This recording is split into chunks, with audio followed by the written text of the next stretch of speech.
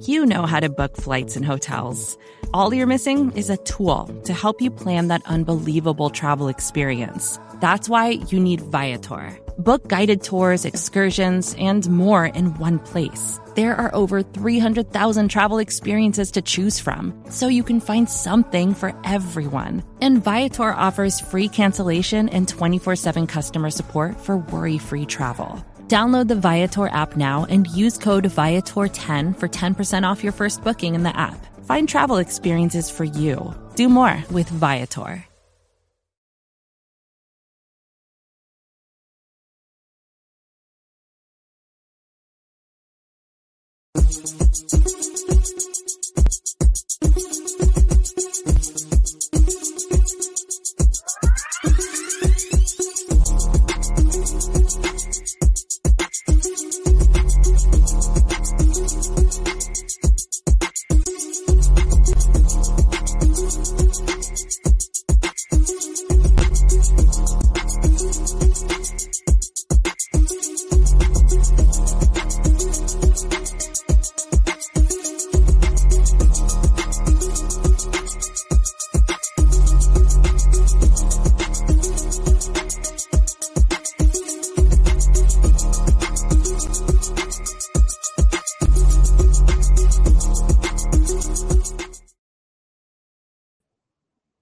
Happy Wednesday, everybody. We are back to Wednesday nights, at least kind of for the time being. We've been doing some Thursday night stuff, occasional Wednesdays, but usually in training camp in the season, despite some different scheduling things, we like going Wednesday night, kind of our old school thing. I'm Anthony Cosenza. He's John Sheeran. This is the Orange and Black Insider Bengals podcast, part of the Cincy Jungle Podcast Network. Well, John, busy week already, and it's not even halfway done. We've got a lot to talk about tonight with things. How are you doing, buddy? Smacked right in the face with a lot of stuff has happened, right? A lot of things that we've been waiting for, specifically, training camp beginning, a certain player's contract, two other certain players' contracts that haven't really gotten here just yet, but things are ramping up. And before you know it, we'll be previewing the Browns game in September 10th. But for now, we got some training camp to talk about. We do have some training camp to talk about. We've also got a big domino that has fallen. And I guess that's where we will start. And that is that Justin Herbert, the guy who was picked just a few picks after Joe Burrow in the 2020 draft, who's had a very nice career with the Chargers, despite not having the postseason success. Statistically, really, great career for Justin Herbert. He inks a 5-year, $262.5 million contract, John Sheeran. And this came through, what was it, yesterday, right? Last night, I think. And so now this is another one of those dominoes that falls for Joe Burrow's contract extension. We'll get there in just a second. We can talk about Justin Herbert's contract. We'll pull that up. But, I mean, this is basically now we're talking Lamar Jackson, we're talking Jalen Hurts, we're talking Justin Herbert. I mean, deal after deal is being cemented that affects Joe Burrow and his contract extension. And this one kind of most likely seems to be the last one to fall in place to get the structure done for Joe's deal. It's so funny, man, because our buddy Mike Florio for Pro Football Talk, he wrote an article, it was yesterday morning, about how the Bengals and Chargers are in this waiting area with their quarterbacks because it's like a standoff in a war. Like, neither Justin Herbert's camp nor Joe Burrow's camp wanted to move first, apparently, and that was supposedly supposed to benefit both teams because, both quarterbacks weren't necessarily holding out. And then 12 hours later, because we had heard nothing about Justin Herbert's contract negotiations, even to the level of the reports that we heard about Joe Burrow. And then Herbert, that news comes out, and it's now the largest deal in NFL history in terms of just total money involved and average annual value. And just like with Jalen Hurts and Lamar Jackson, every notable metric in the contract has now elevated. Not only is the average annual value now higher than both Jackson and Hurts, Justin Herbert's total guaranteed, not like fully guaranteed, but like practical guarantees are now $193 million, which is about $8 million more than Lamar Jackson. His fully guaranteed number at 133 million is actually just right below Lamar Jackson at 135 million. But the benchmarks have now been firmly established, because if there's any quarterback here that was going to get paid this offseason that compares the most to Joe Burrow, it's Justin Herbert. Mm-hmm. And this was always going to be the floor that Burrow's camp wanted to say, we want to leapfrog this, whether it's a huge leap or just a minor leap to maybe a few $1 million more per year, whatever the case may be. This was always going to be the true floor, and it's the true starting point for Joe Burrow. And beyond just the total money or whatever, we could be seeing with Joe Burrow the first contract with $200 million in practical guarantees, because that would be the next step for any quarterback, and Joe Burrow just happens to be the next guy in line.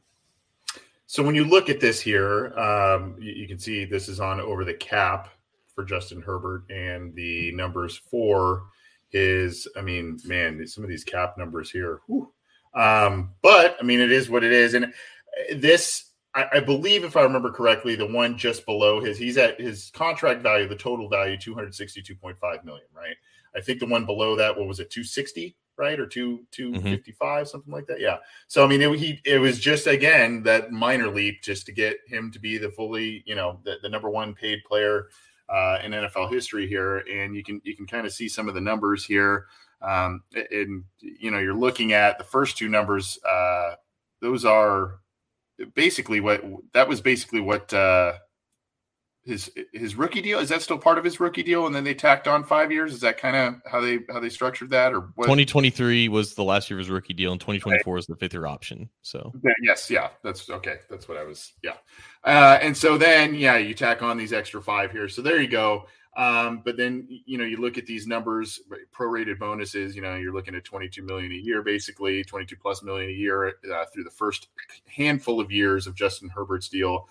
And then, you said the fully guaranteed money, it's up here, $133,738,375 is that number. Now, when we talk about this contract and we talk about Joe Burrow, we're going to play you a video in just a second too, by the way, about Joe Burrow, the potential contract he would sign, et cetera. But when we talk about that, that's still the area that the benchmarks have been set, as you have noted, John.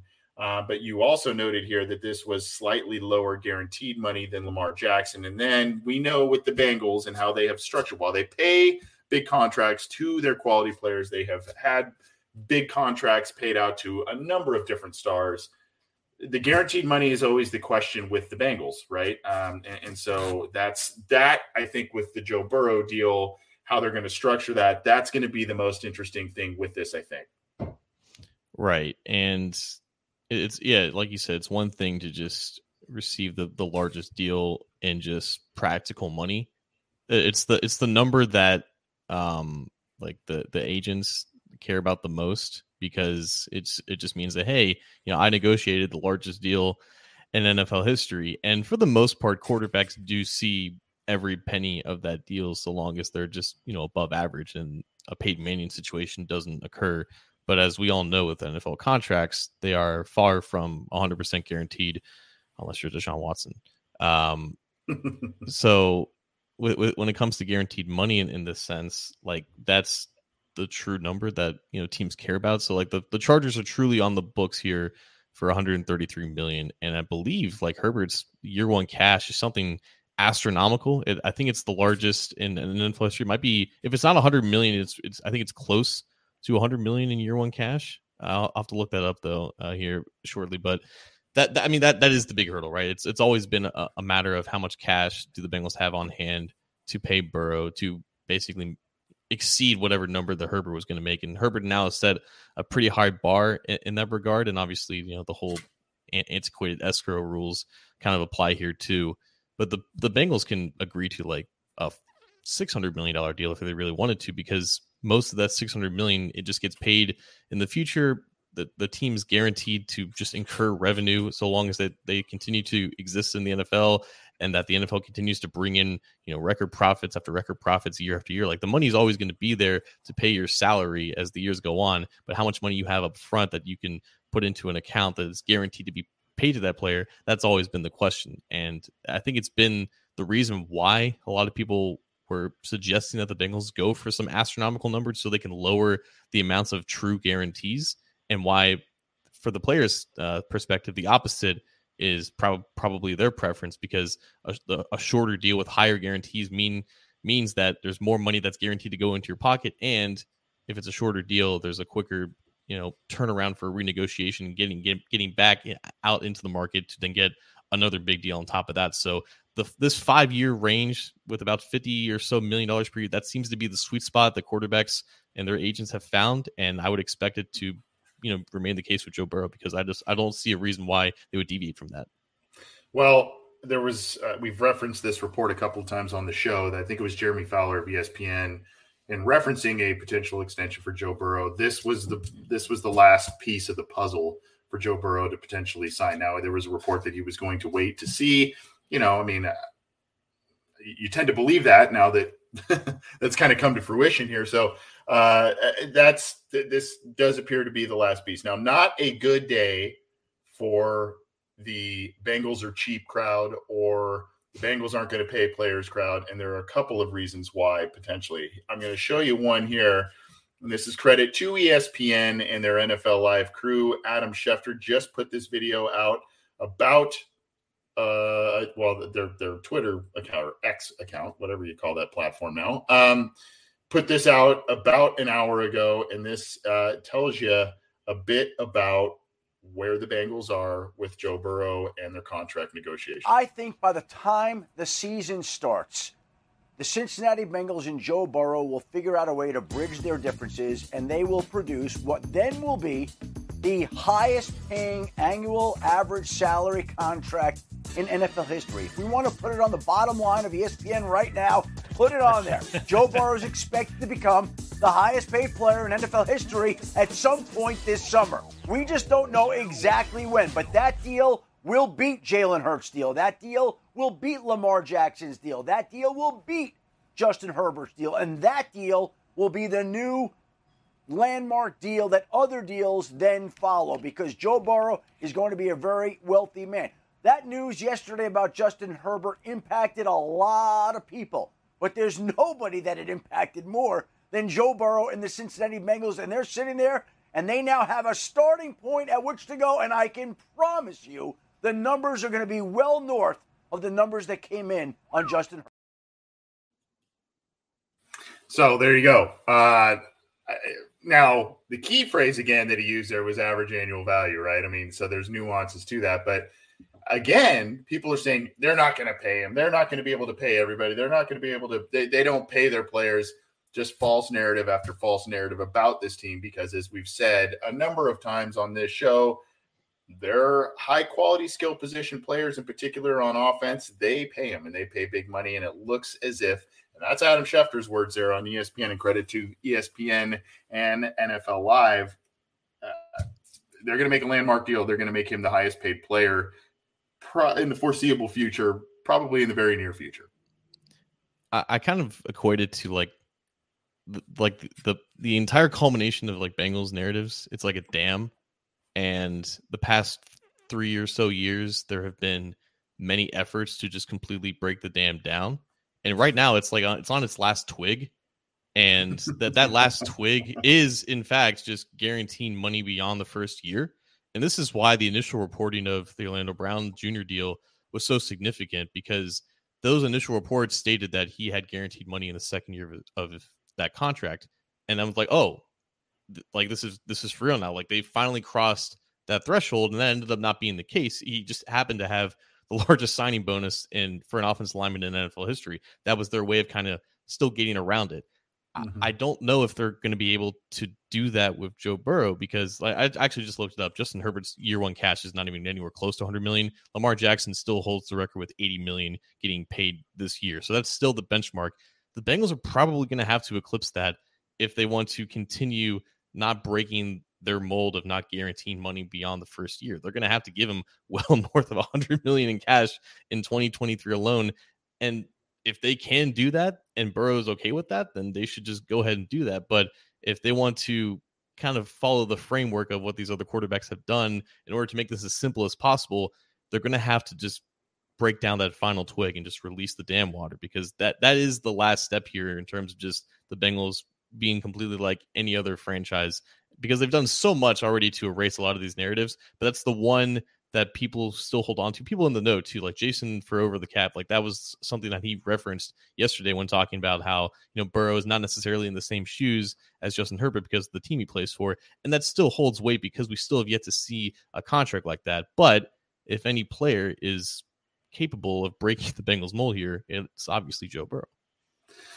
That's, you just took the words right out of my mouth right there. That the changes have coincided with his arrival. I think the major changes, there have been some slow and incremental changes, obviously in the Marvin Lewis era and all of that. We know that, but the major changes we have seen over the free agency approach in terms of outside free agents, the initiatives, fan engagement initiatives, everything, right? Everything we've seen has really coincided in these last handful of years in his arrival. So that's, and quite honestly, they may have to. I don't know that he's going to. They know the numbers, a lot of the numbers that you said, first year cash and everything.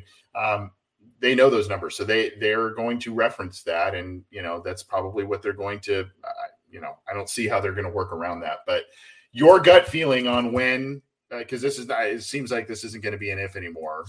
When this gets done, do you think it's done this week? Do you think it's done months down the road? Not months down the road, but do you think it's done later this summer? Do you think, when do you think this is done now that this Herbert deal is in place? Your gut feeling.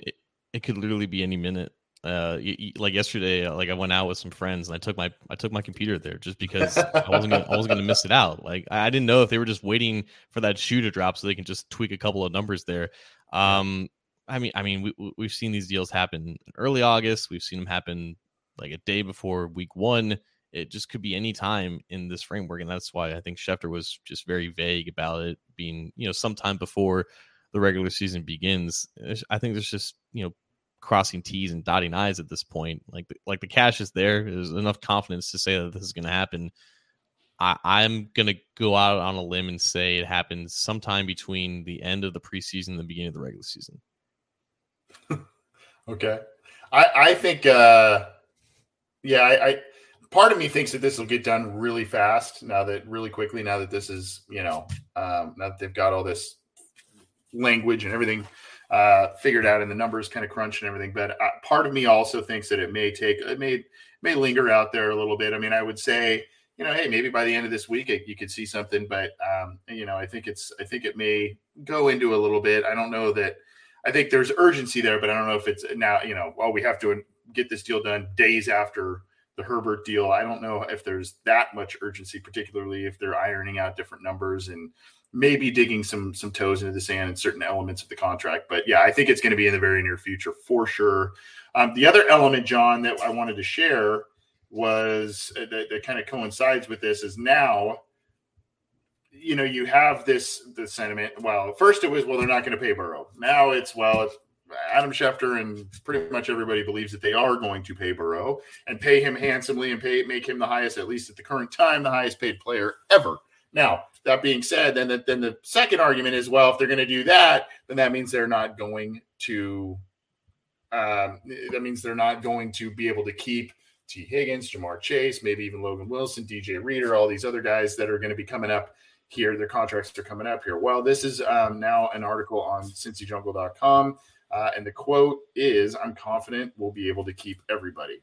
And so not a good day for the haters of the Bengals trio here. And the quote here, because Burrow joined once again, credit to Field Yates, ESPN, and NFL Live, quote, "Our front office has done a great job of that the past couple of years of putting us in the best position to succeed the way that we have. So we'll see where it goes, but I'm confident that we'll be able to keep everybody." Again, likely referencing T. Higgins, Jamar Chase, and others in that mold there. So,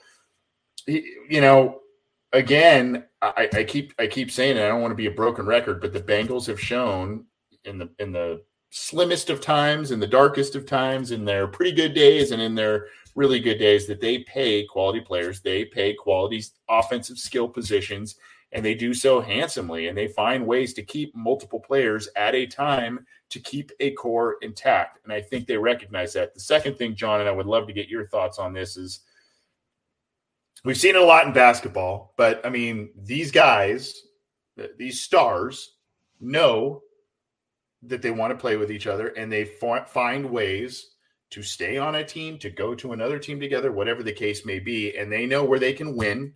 And if they can get paid, and it's a place where they know that they can win because they are together, they will find a way to do that. And I think that that's a bit of what's being, hinted at here with these kinds of quotes with Joe Burrow and the crew that should be getting subsequent contract extensions after his. Yeah. So I feel like this isn't really understood for whatever reason, but like teams in front offices, they negotiate with multiple players coincidingly, like at the same time. Best example, DJ Reader signed his contract in free agency like 4 p.m. on like Tuesday of that year. And then Trey Waynes agreed to terms like 20 minutes later. Yeah. A couple years prior to that, I think it was Geno Atkins and Carlos Dunlap agreeing on the same day, and they were both like they had their extensions, right? Time. Yeah. These things happen all at once, which is why I don't think the timing with the Burrow extension has anything to do with getting T. Higgins or Logan Wilson under wraps. Like those preliminary talks have already happened. The numbers are already there. This is also kind of a reference to Zim's whole thing with T. Like that contract is more or less been drafted at this point. It's just a matter of making sure that enough cash is on the table to actually fulfill those contracts, making sure that Burrow's done first, so then all the other financials end up making sense.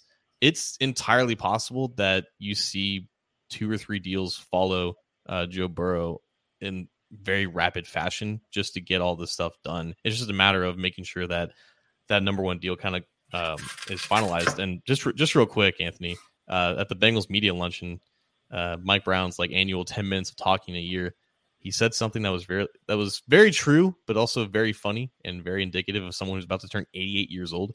He was comparing working the salary cap to feeding hogs, and how if you have a bag of corn and you have 10 hogs, that corn's going to run out pretty quickly, which makes sense. It's another way of saying there's the pie is only so big, and you can only divvy it out in so many different ways. But we've been saying this since February.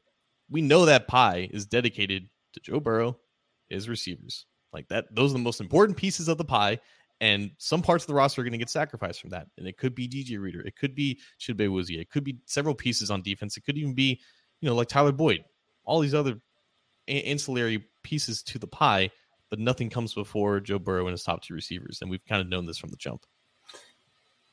Additionally, and I talked about this on the headline show earlier this week, based on Mike Brown's words, you are very well, you very well could be correct in terms of future players and future contracts that may or may not be given out. He referenced sacrifices and or, tough decisions on players. I think some of those have already been made in this last free agency. I mean, letting some of these guys that are valuable players, their safeties, P. Ryan. I mean, they offered, P. Ryan and I think Bell contracts, but I mean, they let those guys go, and those are the tough decisions. They probably could have upped things and given into things to keep some or all of those guys if they truly wanted to. But those are the sacrifices that then come to keep a Joe Burrow long term, to keep a T. Higgins long term, to keep a Jamar Chase long term. So I think it's the reference is, yes, it very well could be future sacrifices, but I think it also was a reference a little bit to quell some fears that it's some stuff that may have already transpired. Yeah, you just got to follow what they've done, like what they've actually put on paper, what they've actually put the plan, and that is get younger on defense, because there's not going to be major investments really made there. And maybe DJ Reader's like the biggest variable here, because he's phenomenal in every sense of the word.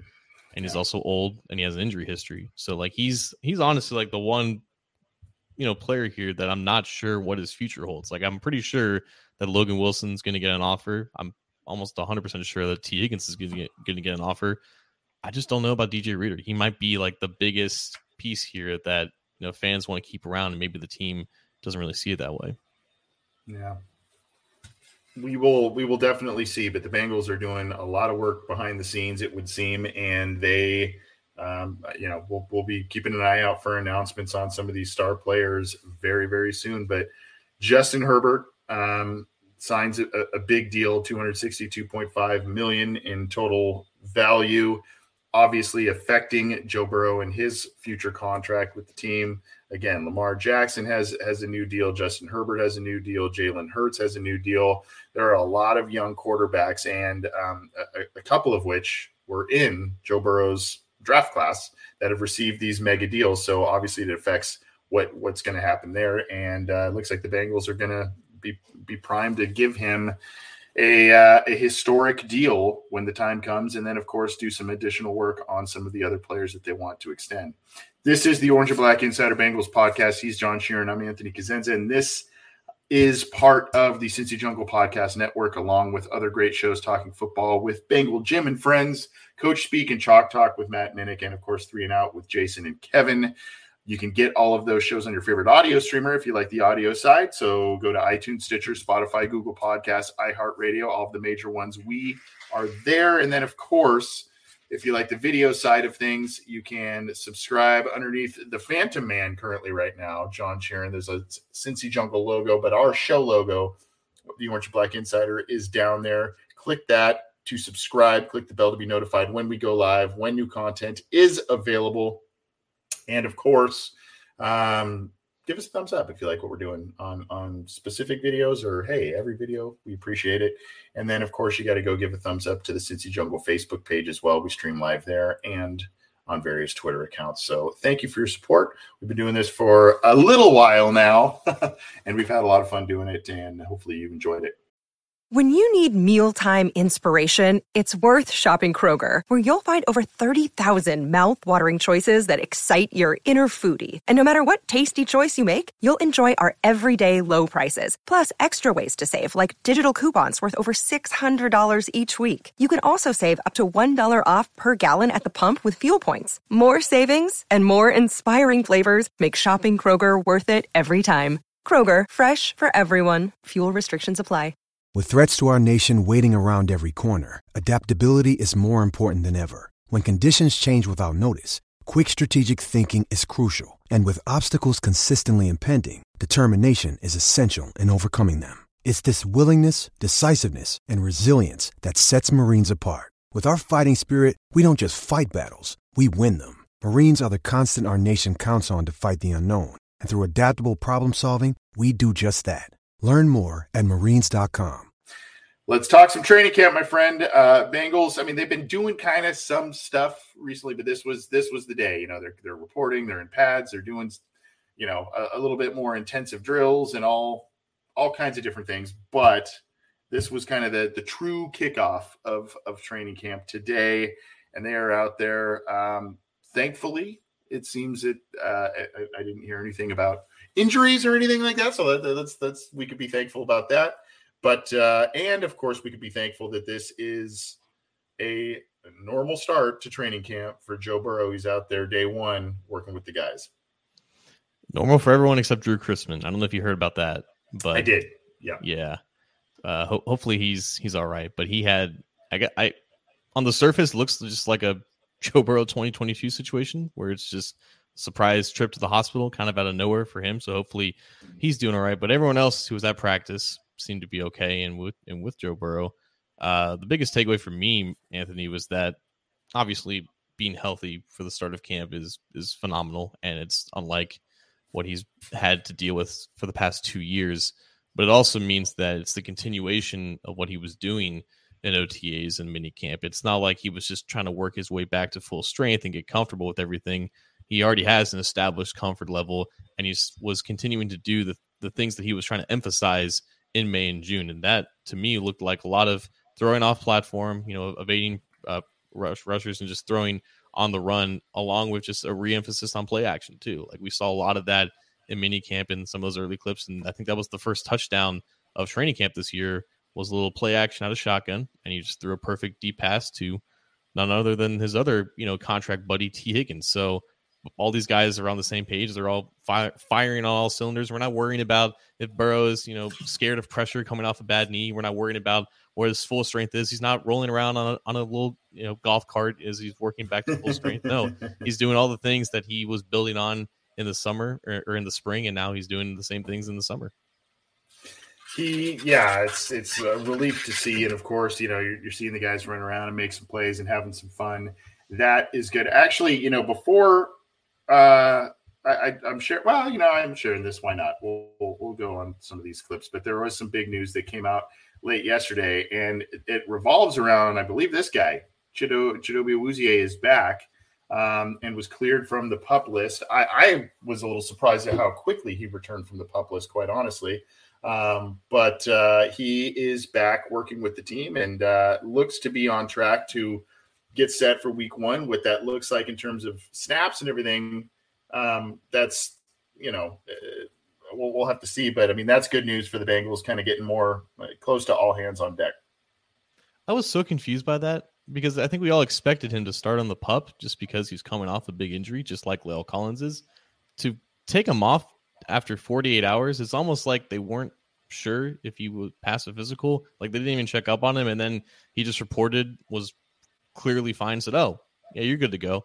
But, they're still easing him back in, along with, I think, Jonah Williams as well, who's also clear to practice and was practicing today. So, yeah, I mean, he looks exactly like he did in June when we saw those clips of him rehabbing and everything. So, yeah, it's good to see him back. Yeah, here's, I think this is from the Bengals Twitter account here. Here's the guys coming in.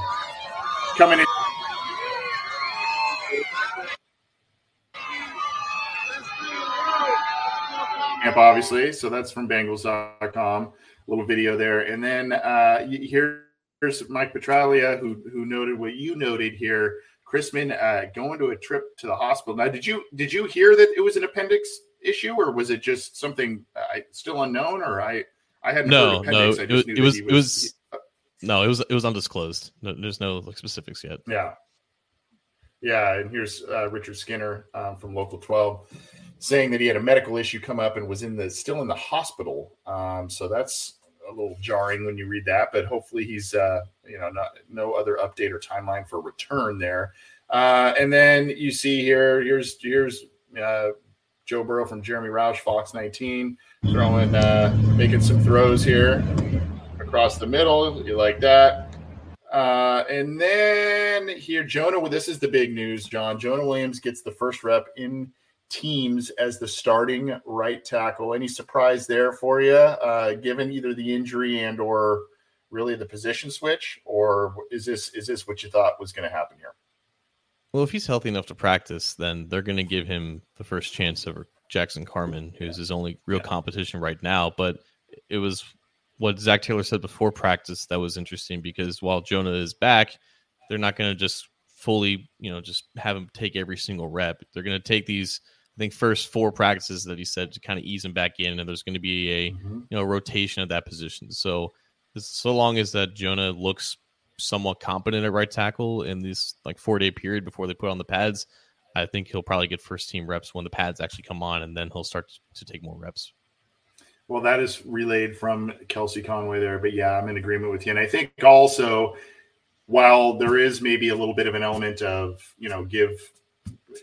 ease Jonah back in, I do think they want to try and give at least a decent look at Jackson Carman as well. I think right now, Jonah's got the inside track, but they still want something to work out with Jackson Carman. That is for sure. So I think they also want to see what he can do, and giving him maybe a little bit more snaps, or, a high level of snaps for someone that is behind in the depth chart there. And then here we go. Trey Hendrickson and Orlando Brown Jr. in the middle of a scuffle. The new guy already making his mark at camp, getting involved, getting in the mix on the very first practice.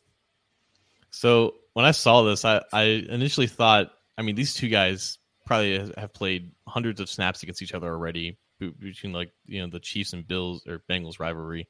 They've always been going up against each other on that side of the line. So I figured there was some bad blood here, but this was, according to Orlando Brown Jr., he just saw how, Hendrickson was going at 100%, and something just kind of triggered in him. He, quote unquote, blacked out and just kind of went a little too far. And then he apologized to Hendrickson and the team afterwards. So I don't think this was like any malicious intent or anything. Obviously, tempers flare in training camp. It'd be more abnormal if we didn't see stuff like this. But there's not a lot to read into here. This was just, I just kind of went too hard. My bad. Yeah. I don't know that there's much to see from this clip here. If you can tell what's going on there or not. Yeah. But,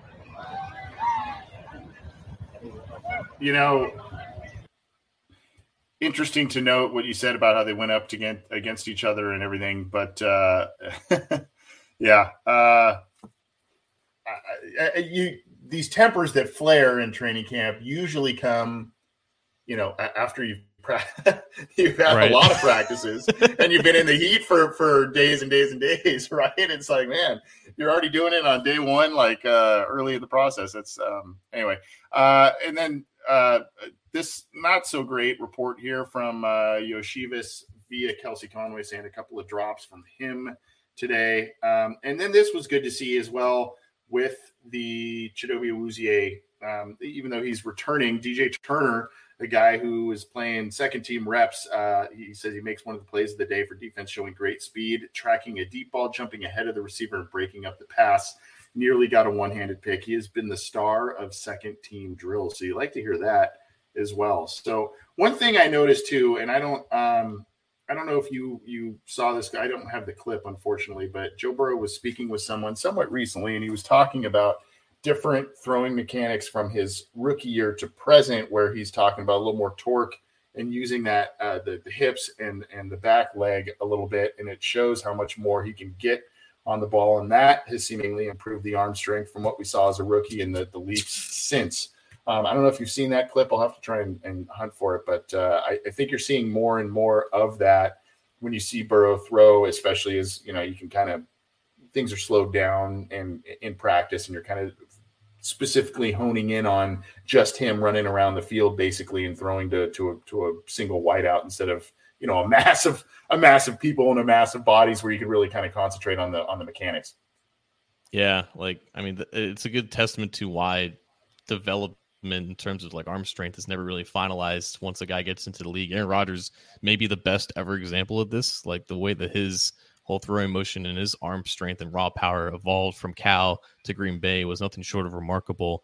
And it was definitely an area where Burrow needed to improve coming out of LSU. But he did mention in a really funny interview with Caleb Presley the other day that he gave a serious answer, the most important muscle for a quarterback is his core. And I think that's always something that can be improved. And the more torque that you can have, even when you don't have a stable platform. And that's how some of these quarterbacks are just getting off these fireballs when they're throwing on the run and there's only one leg off the ground. It's another asset that Burrow can have in his back pocket should he increase the strength in that area, and it's only gotten better since 2020. Not the heart, John. Not the heart. I was surprised too. I thought it was just like an organ. I didn't know it was a muscle. Yeah. That was an entertaining interview, man. For sure. What else did you see and or hear today from training camp that you found compelling and or hey, this is something noteworthy? I think we've covered most of it, man. But just T. Higgins just looks so impressive to me. I say this every training camp, but he's just a bigger AJ Green, and that's scary considering he's the 1B receiver of this team. But it is really nice. Obviously, it would actually hurt Higgins a lot if he were to not report to camp. As Andre Parada mentioned to me on Twitter, if he were to hold out right now for a contract, he would lose an accrued season and he wouldn't enter unrestricted free agency next year like he may want to if things kind of go sour here. But to see him and Burrow locked in with all this kind of over their heads, it's a testament to the culture and the bond that these guys have here. And there's not a ton that you can go off of from one training camp practice, but this team looks pretty locked in for it being late July. They do look pretty locked in. That is for sure. Let's talk a little bit about. Are you concerned at all about the report on Yoshivas in the drops there? I know he's a rookie; it's his very first practice. We had this conversation from a particular rookie wide receiver a couple of years ago with the Cincinnati Bengals, and that turned out pretty good. But any concern there? I know not the biggest football program from whence he came. And so maybe, I don't know. I don't personally take a lot of stock into it, but it is what it is. Yeah. Did Princeton use the balls with the stripes on the end? Is he missing that too? Is Florio drafting up a tweet? Because obviously your 5th overall pick dropping footballs is not as, or is probably a little bit more important than your 6th round pick doing so. But she'll be fine. Yeah. Any bold predictions from camp from you, John? Be it a player, we talked a little bit of position groups and everything last week as we headed into. What are some bold predictions you're thinking of seeing here as the weeks unfold? Can I say like a slightly negative one? Will you allow me to do that? Yeah. Yeah. Okay. I'll say Orlando Brown. Whatever you want, man. I'm going to say Orlando Brown has some struggles here and there because of the competition that he's going up against. I think Hendrickson has always kind of gotten the better of him in years past just because he can get under your pads and he can get quick up around the edge. Joseph Asai is not really that much different. And if Miles Murphy gets some reps against him, like I think he could flash against him too. Like it's a testament. I'm saying testament a lot this episode, but it's an example of how talented the Bengals are at defensive end. And we have said this so many times, man. Offensive tackles never look tremendous in training camp, especially when there's no pads, right? And it's one-on-ones, and there's no help. But there's going to be some times I think Orlando Brown kind of gets lost against speed, which is expected. That's his one, shortcoming. And it's not an area to panic. It's not an area to freak out. The Bengals didn't waste $64 million, but it's training camp. It's time for the defensive lineman to shine up until it's preseason and we're getting, actual reps with these guys. And, also we should note that we could be seeing these guys, these starters, in preseason action, unlike last year. Joe Burrow said that he would like to take maybe a series or two in preseason just to get acclimated, which he didn't get last year. No starters on either side of the ball played in the preseason last year for the Bengals, and that was also something that Zach Taylor said he was open to changing this year. So we might actually see these guys again playing real action in the coming month. That's what I was just going to follow up and ask you about. How much time do you think these guys might, because last year too, you have to remember that the offensive line, you had 3 new starters on the offensive line. And they really, without preseason game snaps, there wasn't a lot of time to gel necessarily. You do that in practice and everything, but you started to see them hit their collective stride as the year wore on. And obviously they tinkered with the offensive system and what they were doing out there. But I guess, if this is going to take place, are you saying, what, a half, a couple of series, a quarter, a half? What are you thinking is the tweak in the game plan, if there is one, in terms of playing time for starters in the preseason? I could see like 2 series, and because I don't know, like it's a whole new world now with one last preseason game. I guess it's like the 3rd year of that, but it's not like a true set like standard like it used to be. Like it was always that 3rd preseason game you'd see a half out of these guys and that would be it. Right. And then the 4th preseason would just be a tryout for all these guys who are trying to make the roster. Now I think you have some teams who do it in week 1 and just don't play the final 2 weeks, and maybe it's week 2 that's the new week 3. Like I don't know when that comes, but I would expect Burrow and the starters to be out there for at least one series in like the first 2 weeks. Yeah, I think it would be. I know there's their injury risk and all that stuff. I think it would be smart if they did that. Quite honestly, I think they need to get that just based on last season. And then we talked about this too last week, I think, John, where the Bengals can't, with the way that the schedule is set up and who they play in the first 2 weeks, they cannot afford a slow start. They cannot afford a 0-2 start, maybe not even a 1-1 start. They have to come out hot. They have to come out ready, not sluggish, and the hope is, again, that with Burrow in the full off season and maybe increased playing time in the preseason, that will not be the case with those first 2 games. I think we just kind of started something. The Bengals need to be Little Caesars, hot and ready. Let's get Little Caesars on the horn. We need a sponsor. Let's get them on the horn. Well, that's kind of again, we're only one practice in, but training camps here, a lot of stuff about Joe Burrow's contract. And of course the guys are out at work and doing some on-field stuff. So you like to see that. And well, there's still kind of the little, goofiness as they check in or whatever. I feel, and maybe this is just me trying to grasp at straws a little bit, I still feel a little bit like there is a slightly different attitude or air around this team, maybe a little bit more serious, maybe, I don't know, just based on how last year ended and how as they were winning games and going on that streak, and then obviously we talked about the Burrowhead stuff and everything, the mayor getting in the mix with stuff.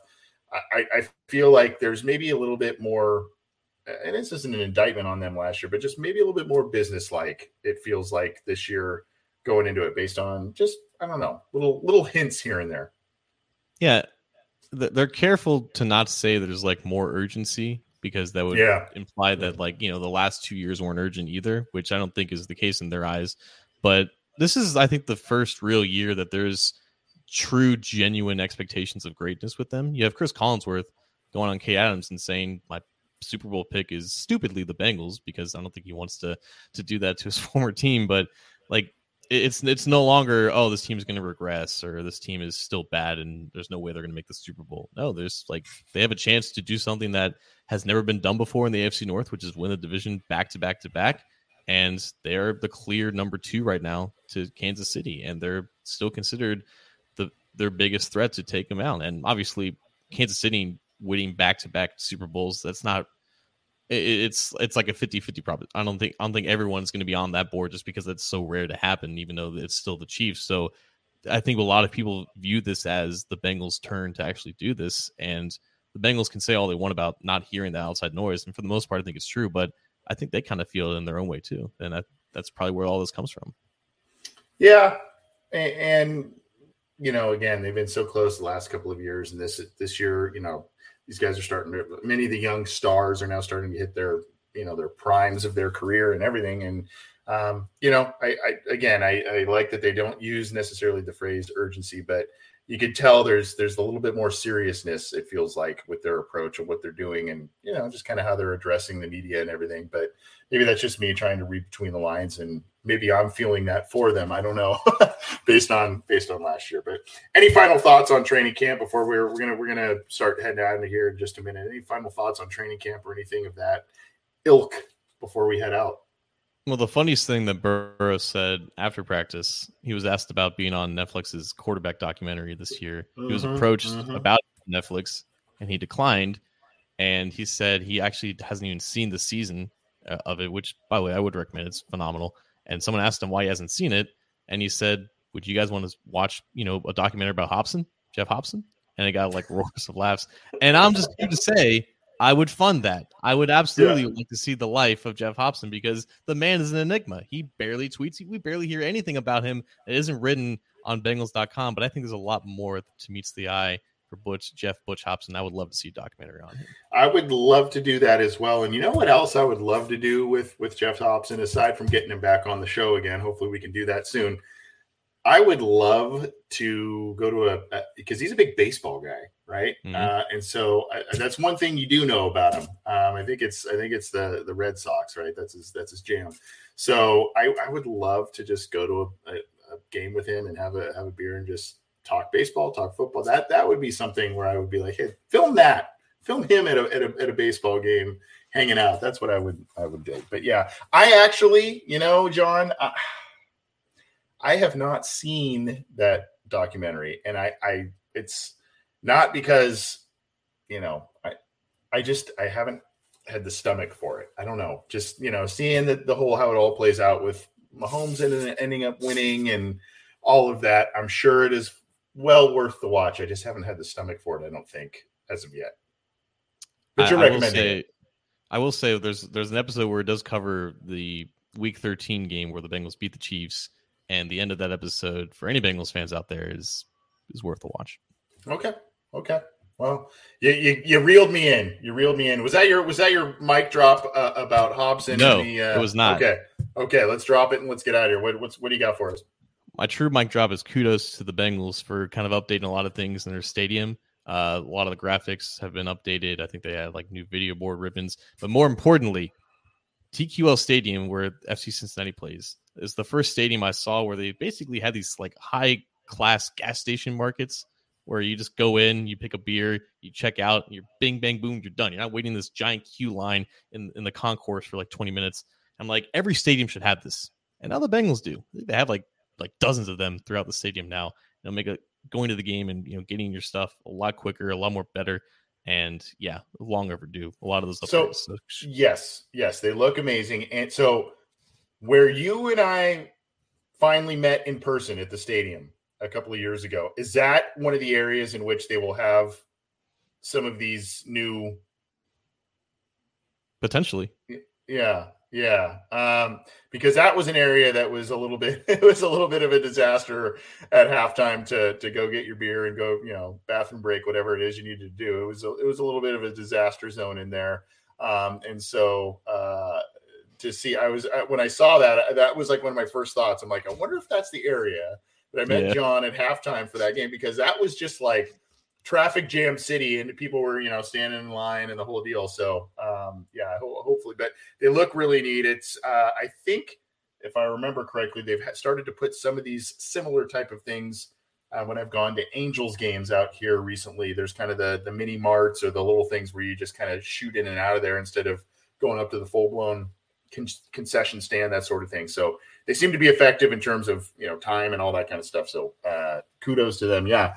I want to give a shout out to a guy who has been really supportive actually of Cincy Jungle and stuff that you and I do, John, and that's Marty Bannister. He's a local radio host. He had, I forget his where he was previously, and now he's got a new show on Fox Sports in Dayton, and he had me on this afternoon. So go check that out if you want to hear me yammer on. But great guy. He's really supportive of what you and I do in Cincy Jungle, and go give him a follow as well. Marty Bannister. He is now hosting a show on, like I said, I think it's 980 Fox Sports 980 in Dayton. So good time. Always talk to him, and big Bengals guy. So he covers a lot of different sports there, but it was fun talking to him. Look at Anthony getting his voice out over Ohio. Love to see it. I don't know about that, but it was a good time.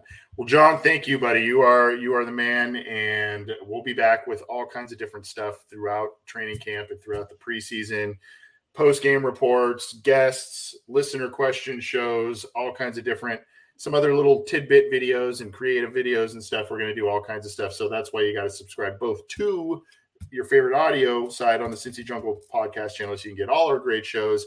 And also, if you like the video stuff, you got to subscribe to our YouTube channel. We appreciate it. John, have a good week, my friend. We'll reconnect on here soon and talk more about what's going on at training camp with the Cincinnati Bengals. Pitch in the tent. It's camp time. Later.